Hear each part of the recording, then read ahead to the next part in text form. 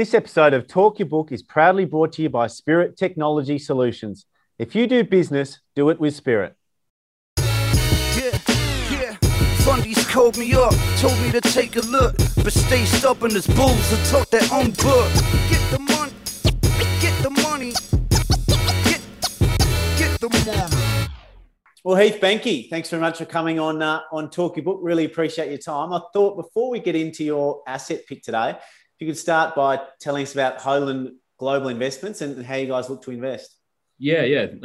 Pleasure to be here, Chris. So, look, Holand was formulated with just a simple purpose of solving for accelerating innovation. That's the defining thing that I've seen throughout my investment career. If anything, it's just the pace of change has continued to accelerate. And so we set up with Holand with that purpose, and particularly for Australians, where you can see that we're very old, we're really overweight the old world. Everybody knows that, we can see that, and really we live underweight the new world, where it's actually where it's heading. So we're providing solutions that we can resolve that underweight, and also to really tackle what we think we're going into this exponential age of technological change, and we think is. What was really going to define your returns as we look forward is whether you understand that change, whether you can be actually on the right side of that change as we move forward. And you choose to express those views in both equities and cryptocurrencies, is that right? Yeah, so it's an interesting model because what I realised that is that the greatest value generators we can see to come out of Web 2. We can see that with what's dominating global equities today, the 7 largest mega cap companies in the world, which are still growing at some unbelievable pace. That's all been fettered also by COVID as well. But you can see the next iteration of this in Web 3, that there's another technological platform forming in the cryptocurrency space, blockchain, distributed ledger technology. So we think it's very important that, yes, we may have a very strong view of being over being invested in Amazon today. We think it's got great prospects, but also you can see there's potential threats coming to Amazon with the new model that's starting to really gain a head of steam in particularly in the last 18 months. And what asset did you want to speak about today?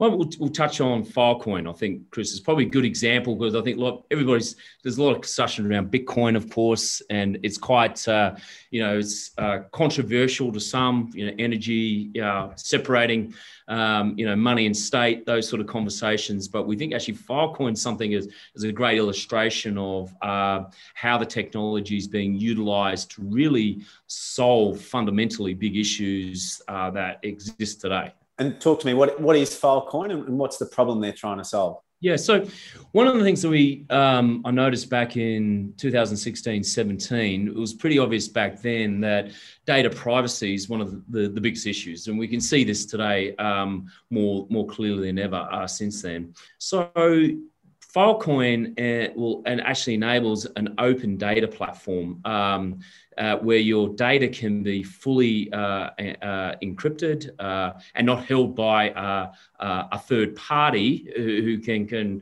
control that data. You actually have control of that data. So you see today, for instance, it's very clear. You go to a platform like Apple, and the developer, develops an app of Apple. Apple's got a toll road, which they actually charge you for that. In an open data world, you could actually, as a developer, develop an application for a particular service with a great user experience, where the developer actually owns, effectively controls that application, and then also will work in the benefits of the user in that regard. So this is a very significant structural shift in the way the market will operate as we move forward. So a simple way to think of it provides governance for data, and you'd argue that like Bitcoin would provide a governance mechanism for your money in the sense what it actually solves. So it's really providing changing markets from being and you can see this in a lot of the cloud market, the way it operates today, is that you've basically got an OTC market in cloud. So when you go to talk about moving into the cloud, you'll deal with one of the major players, AWS, Azure, Microsoft Azure. You'll deal with, if you're in China, it'll be with Alibaba or Tencent. And of course, they're like you'll then negotiate contracts individually with them through the contrast and compare. But what you can see is happening. Filecoin enables a commodity market in data storage and retrieval to evolve. Which another way to think about it, Chris, is we're very familiar with iron ore markets and coal markets. It's the same thing for your data. You're actually and that has pretty significant ramifications in how we can achieve, better actually service outcomes and lower costs for the globe. So almost in resources terminology, instead of, let's say there was only Rio and Tinto where you could buy your iron ore from, this technology is opening up a whole host of much smaller iron ore miners that you can now buy for in a data metaphor, if you like. Yeah, essentially allows you, creates the Airbnb for data storage.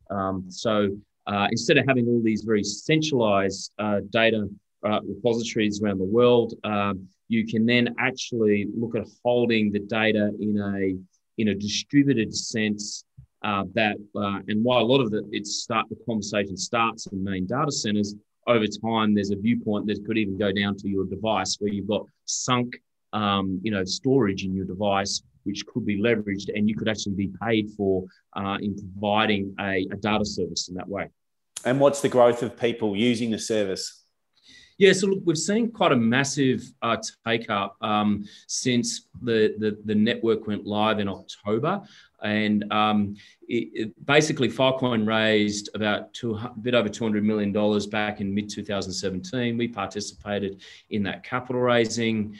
And then they spent the following 3 odd years building out the blockchain, and it took some time. It's complex, but in that process, also in the lead up, they did a lot of work in terms of building out the ecosystem. So today, for an example, there's over 2,000 what they call miners on the system, or cloud service providers committing storage to the system.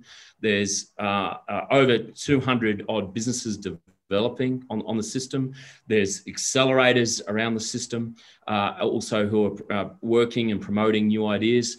Filecoin has also being integrated into Ethereum, of course, which is the second biggest cryptocurrency in that way, and Chainlink is helping with that.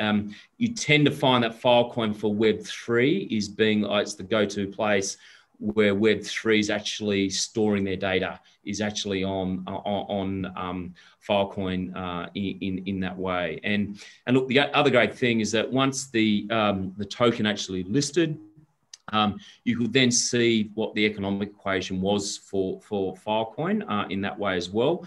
And much like Bitcoin, etc., of course, with the price has come on, it's been up quite strongly from when they raised money, and that's providing lots of incentives for people to get involved and help building the ecosystem. And what's its current market cap? Yeah, this is an interesting one, Chris, because why the total tokens on issuance over time will amount to 2 billion. Like the Bitcoin blockchain, of course, over time that was built around coin issuance as miners provided security. Same thing here. What will happen over time is that the actual Filecoin block rewards are actually earned for providing storage, and there's a schedule for how that will actually be handed out over the years ahead. Approximately like 450 million will be handed out in the next 5 years around that, providing a healthy incentive up front to actually help build. So when you look at the token issuance today, though, we're still around the 70 million mark, because it's just this process over time. As each year goes by, more tokens will be issued, and those tokens are then utilised, of course, to actually build the network over time. And you mentioned Bitcoin and in relation to this, so it's Bitcoin's proof of work. system, Yep. and Ethereum is moving to a proof of stake as other coins are, and this is being termed a proof of space time. Maybe talk us through that, and maybe talk us through the mining approach for Filecoin, because there are 3 different types of miners, and it's a bit different to certainly how Bitcoin's mined. Yeah, yes, Chris. So one of the things, and you can understand from an outsider's perspective, when you look at Bitcoin and you realize there's a lot of energy being consumed, but once people start understanding why that energy is being consumed, you can rationalize the price of social scalability. That's the issue is that we know we've got an issue with the governance of our money. Those closest to the spigot can tend to manipulate it. And this has been a historical thing. But we burn energy to provide the security on the ledger to solve social scalability. So that's guaranteed. But we do have, you could argue, there's wasteful energy burnt in that process just to solve the nonce with that random function that needs to make sure that's probabilistic in terms of the outcome with the consensus. In the case of Filecoin, what the founder realized that we could do, we could actually have some useful work. We could actually get rewarded for incentivized for putting storage on the network, which people could then utilize in that way. And the crazy thing about it is also that, unlike Bitcoin mining as well, which is energy intensive, Filecoin mining is not energy intensive in that way. So you really are providing a useful form of work to prove through time that you actually have storage actually committed onto the network itself. So that in itself is quite an innovation in the space, because again, you can see why Ethereum is heading down the proof of stake work and why there's other proofs moving to proof of stakes, because they're wanting to be more environmentally friendly, of course, but also provide the right alignment.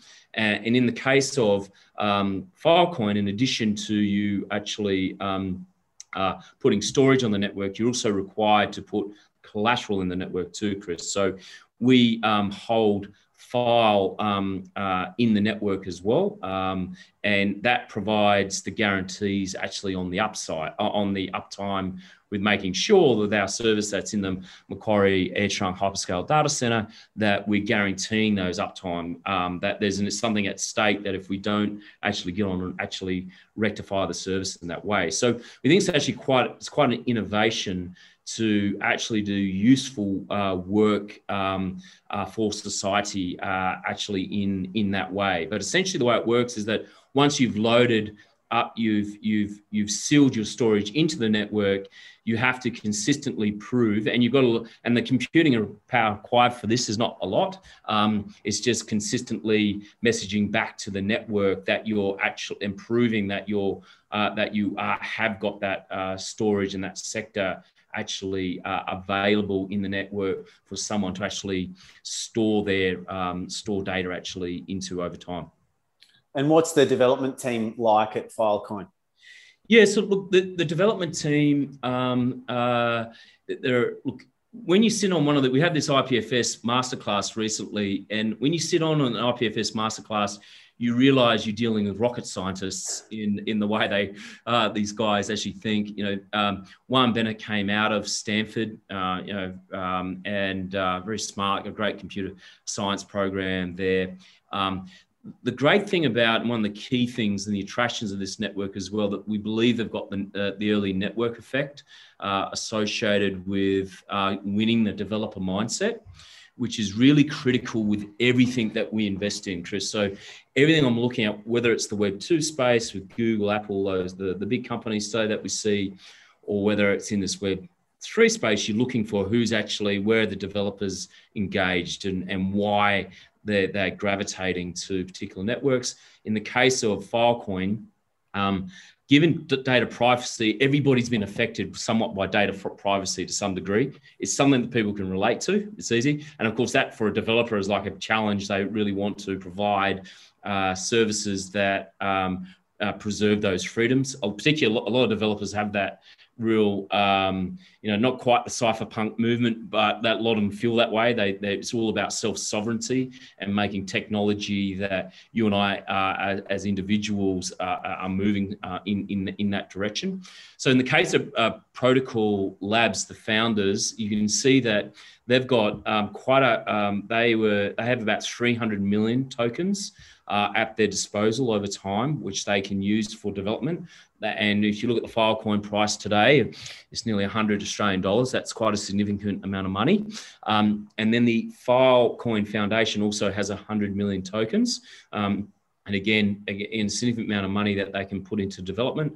And then, like ourselves, providing a cloud service, and the other 2,000 odd cloud service providers, and particularly the bigger ones, they're fully incentivized to actually work with developers in the ecosystem and fund the development of the ecosystem and providing the tooling, whether that be through, direct grants, or whether it be through accelerators. Or give you an example here, Chris, we had a meetup with IPFS, did a masterclass. RMIT was heavily involved in that here in Australia, and a couple other universities. And at that gathering, we said, here's some Filecoin. We hand out for those who participating. So we see a lot more of that will happen going forward to actually, for those who actually contribute, there'll be ways to actually to earn in this ecosystem, which is very different than the typical the company structure and model that we actually have set up today. And when you start actually adding up the number of people involved, you very quickly realize, wow, this is on par with the big guys. Very given the when you got 2,000 odd miners, and then everybody a lot of people around the globe actually engaging with it in terms of putting, in addition to financial resources, time and effort into building the network.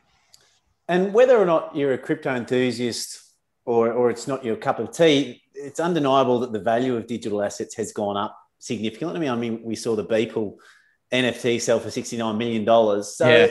I mean, are those sorts of things that are going to be stored on this protocol going forward? And is there greater security on a decentralized protocol to store data than there is in those centralized names that we're more familiar with?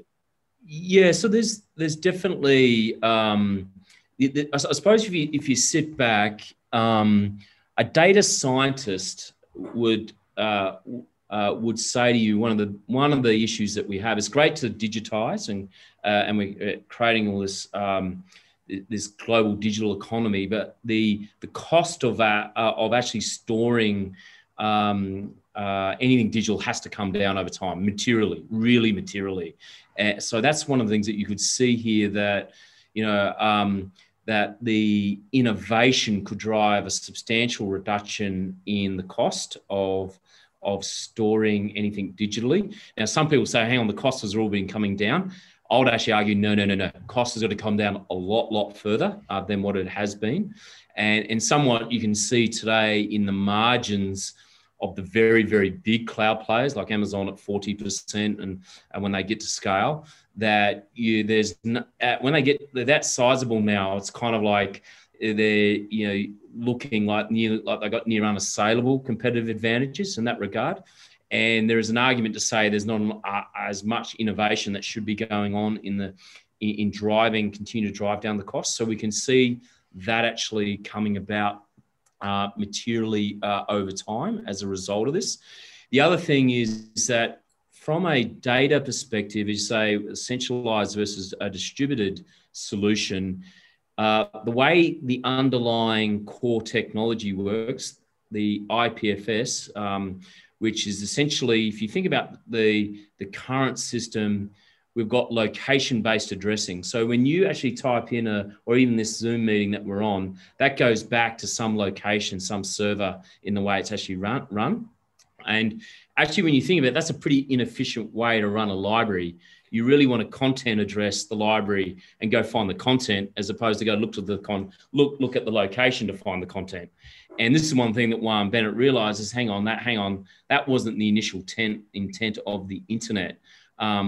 If you wanted to make an internet that's more resilient and mutable, lower cost, we're better having a content-based system where that content can actually be held anywhere in the system. And the benefits of this is very much like if you at the moment, if we had a few people sitting in this room and they were drawing on data under a location base, it has to go back to some location.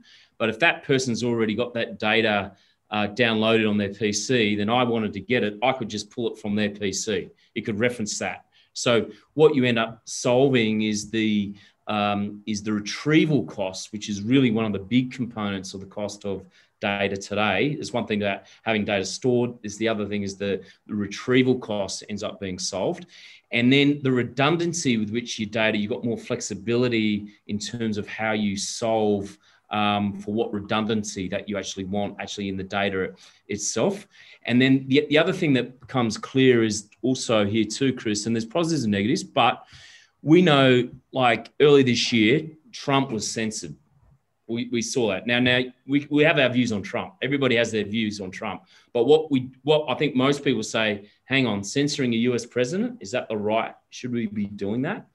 And this is what, again, IPFS with the solution can solve that because you got control of it, right?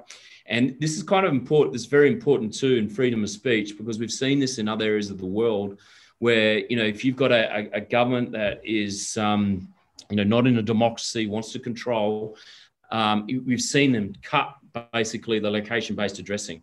If you actually shift it to this form, then they can't actually do that. It's very hard to actually to do that.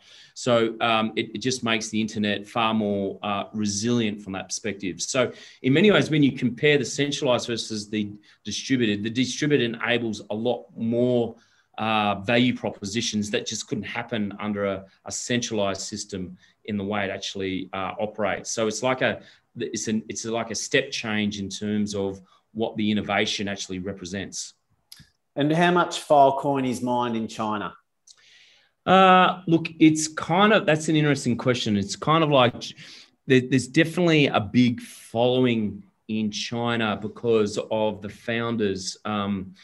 Spent a lot of time in China educating a lot of the Chinese about the benefits of shifting to content-based addressing. And one, I think I did a presentation in Shanghai. I think it was back in 2016. And it was one of those pin drop moments in the room when he sort of demonstrated what could be done with the technology and everybody went, oh, wow. So they could see that what the benefits of IPFS is.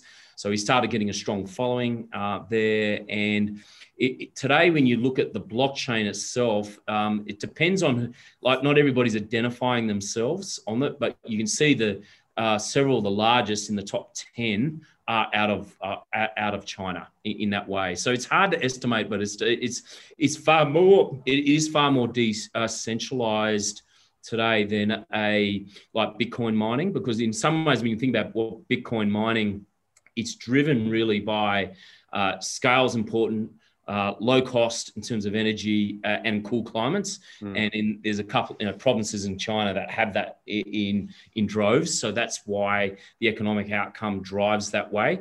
In the case of Filecoin, it's different because it's not energy intensive in that way from that perspective. So initial phases, when you look at the numbers, it's you'd be less than I think it'd be less than 20%. Top of my head, but it's kind of and like I say, not everybody has provided their location in terms of where they are based, but it's pretty broad spread across the world. But China's definitely a place of interest for this.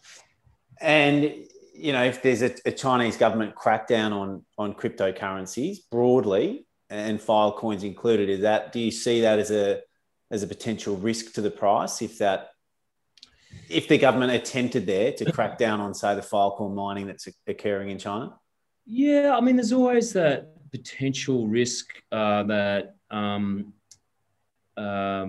government may intervene. I think in the case of, like, when you look at Filecoin as a proposition, Chris, it's very uncontroversial in the sense of really it's a cloud service. It doesn't have the energy usage of Bitcoin, I guess, which is a bit of a sticking point potentially. Right, yeah. And it's very clear that the Filecoin token is a utility token that drives the actors actually in the network. And you can also see from the Chinese government's perspective, I'll give you an example. There's a group up in China. They've just announced over $1 billion yuan investment in an industrial park that will be providing a data center focused on cloud mining, cloud Filecoin mining. So you can see there's a significant economic opportunity in getting involved in this. And I don't think, like anywhere in the world, it's like the conversation we've had out here in Canberra, where, Google, Facebook, what everybody's complaining about it. Hang on, they've got my data. Well, actually, here's solutions that can solve that. So why would you want to crack down on the next solution that could really challenge some of the Web 2 solutions today? So, but there's definitely, you can understand sometimes why on the Bitcoin side of conversation there, and some of what's happening in crypto. One of the biggest things in crypto, of course, it's just in some, people talk about crypto being the wild, wild west, and you can understand that to some degree, but, I only have to look in the ASX. There's 2,300 odd companies, only less than 300 make money.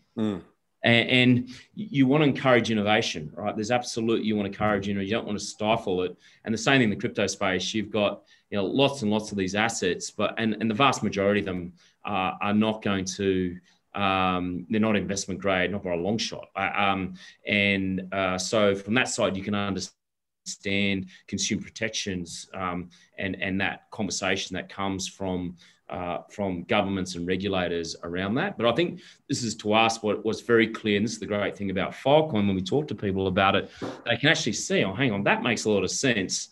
And, we could solve that big issue in Web 2, and then we can drive a lot of efficiencies out of it. And hang on, those numbers are pretty material. So you tell them we could invest in data centers in Australia supporting this? Yeah, you could actually, and we could fund a whole development community. Absolutely, you could fund a whole development community, all aimed at, moving us on from Google, Facebook. And so from my own perspective, as a sort of a more experienced in equity investing, to break it down, you've got 70 million coins currently in issue. Yeah.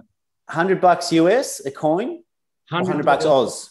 Oz, I think, at the moment. So call it market cap currently is $5 billion US. Does that make sense? Yeah. Fully diluted, it'll be about 13 billion. If full 200 million coins are issued and the price is the same as today, you'd say fully diluted market cap of about 13 bill. Oh, no, fully diluted, 2 billion tokens times by 100. So you're talking 200 bill. 200 billion. 200 bill, fully diluted. Yeah. So, then you've got to take a view on the total addressable market for data centers. Yep. And then you've got to try and decide what portion of that you think Filecoin can get. Yeah. Yeah. Before working out. I mean, that's a rough way to value this in terms of a business sense. Yeah. Yeah. It's a bit like, I suppose a good analogy would be if you look at SME accounting, desktop versus cloud, and you think about that in the Australian context, Chris. So MYOB back in the day, like we've always had around 2 million SMEs in the country, even since 2000. It's grown a little bit over time, of course, as SME formation. This is according to the ABS stats. But prior to SME accounting being in the cloud, you found that the addressable market was actually only like 600,000 of that 2 million viewed as valuable. Today, what we've found is that the market size is actually much larger than what we think, because there's actually the ABS was underestimating how many businesses. But essentially, by shifting into cloud, you'll never go back to your desktop. We save all this time and effort on bookkeeping, etc. You got real-time information on your business, so the value proposition went up very substantially. Notwithstanding also, Chris, that you're paying the same price per month as a subscription. So you grew the market very enormously. So in the case here, it's like when you move it from centralized to distributed data, and it's an open source platform, it's a very similar analogy that you find that you're going to create a whole bunch of innovation you can't predict as a result of that. You're going to have the potential to materially lower the price of providing that service. And then the whole data sphere is growing exponentially.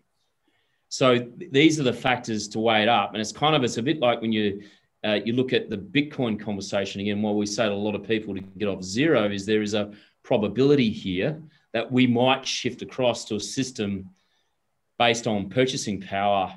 And around Bitcoin, you can build a financial system. We're seeing this because we invested in a bank in Wyoming that's doing it. So what you realize on that side is just the numbers can get very, very large. It's hard to estimate. Like, you just know the value proposition is strong, the tailwinds are there. What we say to people, and for our perspective, I've got big positions in cloud. I really want, but I need to know where this goes. I need to know how data is going to shift, and I need to understand that. And that's why we see Filecoin as an opportunity with that. But it's also really about making sure that we're over where that conversation actually heads. And the way to think about some of this is infrastructure for the digital age. And that's why, which everybody can use. And it's not, and what we'll find is there will be companies, unicorns will build around this, just what's happening with Bitcoin. And then when you kind of realize, well, hang on, that Bitcoin can be very large, Filecoin can be very large. That's kind of what we're seeing, the key pieces of infrastructure from that perspective. So that's the way we sort of think about it. And it's really, to be definitive on valuation is harder to know, but you just know there's a very strong value proposition with a very strong community engagement and movement behind it, where you can see very fertile ground being laid to create something that will really help society. So that's the kind of, it's like a bit like you have a little bit in your portfolio, hold it there, study it, watch it over time, goes to zero, it's not going to kill you, but this could change your life, that kind of conversation.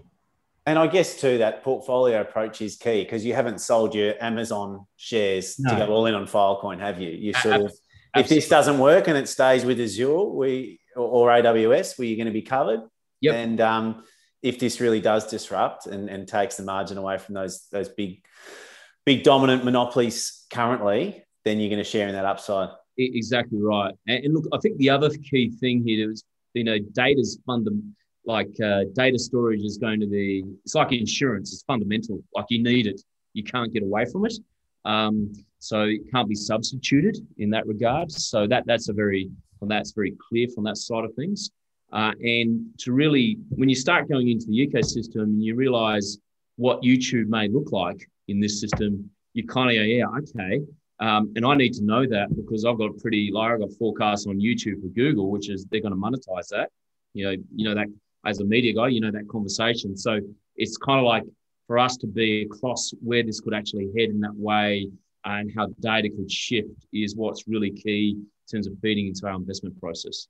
Beautiful. Well, I appreciate the time, mate. It's been great to go down the Filecoin rabbit hole with you. And it's a crazy new world out there. So appreciate you walking me through it. Pleasure to be on, Chris, and have a chat. It's great.